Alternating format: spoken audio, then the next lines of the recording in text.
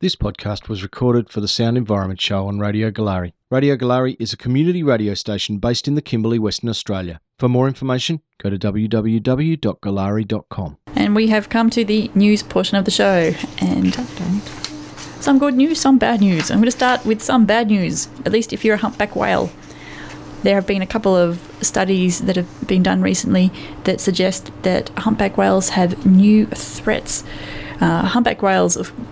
The number of humpback whales, of course, went down quite a lot during Australia's whaling history, but they have managed to bump up the numbers in recent years after, whaling stopped. But unfortunately, there are new threats, as University of WA researchers have found.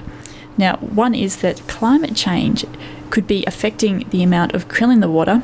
If there's not enough krill, then humpback whales don't have enough to eat, they don't get fat enough, and then when they're doing their migrations, they might just get tired and run out of energy, because of course they need energy to migrate, and they need energy to reproduce. I mean, basically, like a whale, like anything else, needs to eat, and if there's no food, it's in trouble. And combined with that, a lot of human disturbances exist now that didn't used to before. Some of these disturbances include mining off the coast and of Exmouth, places like the Exmouth Gulf and Shark Bay, and also boats. Now, the whales are a little bit put off by these, and it does disturb their migration patterns. It does mean sometimes that they don't get to rest in the places that would normally rest. So these poor little whales, maybe they're getting, they could be getting a little bit skinny because of the under a climate change scenario with the reducing krill. And then if there's human disturbances as well, that means that they need more energy to deal with these disturbances. It's not a good, it's not good for the whales, and it could mean ultimately that we will see more whales beaching themselves off the coast of WA as they just sort of run out of steam as they do their migration as the years go by under these two threats. So, two studies, things not looking good for the whales. On a slightly more positive note, hopefully, about 100 scientists backed by 3 of the nation's leading marine science organisations have said that they want high-level protection for the marine reserves in the new Great Kimberley Marine Park that's slowly being put together. They want it to have the same level of protection as the Great Barrier Reef, because it is such a pristine, awesome, it's one of the few really pristine areas of ocean left on the planet, and they would like to see it preserved for the whales, for the turtles, for all the little fishies. Dugongs, all those things.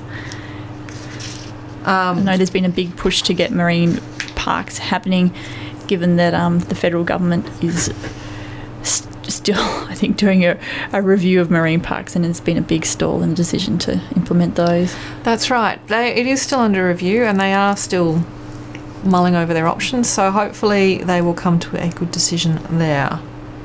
Fingers crossed. In more depressing climate change news, if we can go to that, there's I know, even though countries have pledged to reduce emissions by 2030 and try and keep the rise in global temperatures to only 2 degrees Celsius, it seems like it is unlikely to happen. It's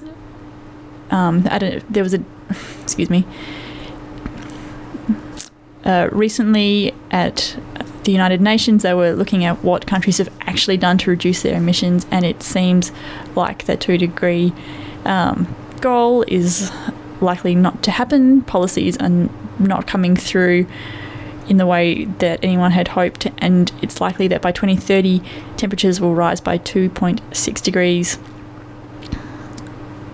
Oh, sorry. And by the end of the century, temperatures will rise by 2.6 degrees, which is, it's pretty bad. It's the kind of climate change that will mean the world will suffer ever-worsening floods, droughts, storms and rising seas.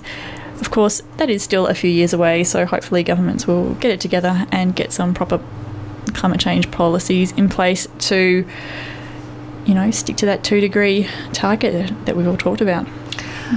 And a step in the right direction is that energy companies, in Australia at least, are starting to switch their rhetoric from trying desperately to fight renewable energy targets and, grip onto their coal-powered history, they're now starting to admit that in the future, coal and fossil fuel power is becoming increasingly non-profitable and not the thing that they want to follow. Oh, that's refreshing. Yeah. In Australia, since 2010, the amount of electricity supplied by fossil fuels has declined by 9.5%. And during that time, energy demand has fallen by 6.7%, while the Australian economy has grown by 9%. So even though there's an increase in activity in general, the amount of electricity we're using is dropping, and the amount of coal and gas electricity we're using is dropping even faster. And part of that, though, is that prices have fallen on average 12% a year between 2007 and 2012. Prices have fallen. That means that the market revenue from fossil fuels in the national energy market has actually declined by more than half since 2007. So it's becoming less and less profitable to keep generating electricity in this way. That's an incredible drop in profits for energy companies.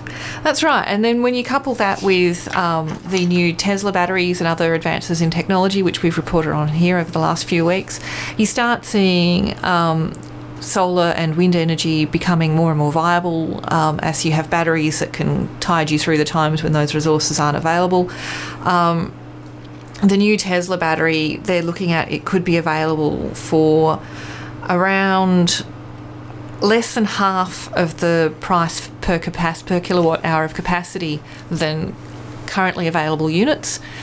So if you set that up with people on a 10-year plan, there you go, the cost of installing this will be averaged out over 10 years. It'll be cheaper over the long run to get it. So many people really, really want to put this sort of thing in their home. They want to go solar. It's really positive. And then you had a situation recently in South Australia where there was some, admittedly unusually strong winds for a sustained period, to the level that the amount of wind electricity generated in South Australia meant that no one noticed that one of the coal plants went offline.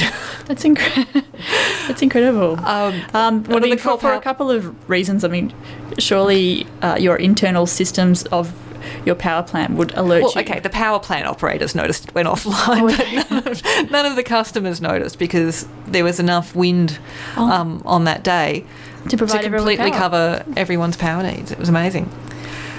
So there we go, lots of advances. How are these power companies, these energy companies responding? How are they changing? I think they're just re-looking at their plans. They're starting to concentrate on domestic solar rather than on big plants.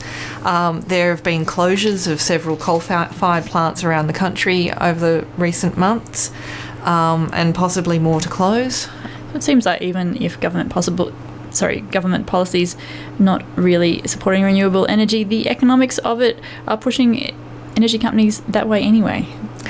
That's right. So, it's a real paradigm shift. So, there's a bit of inertia that you have to fight against in this, but, we're finally starting to see that happen.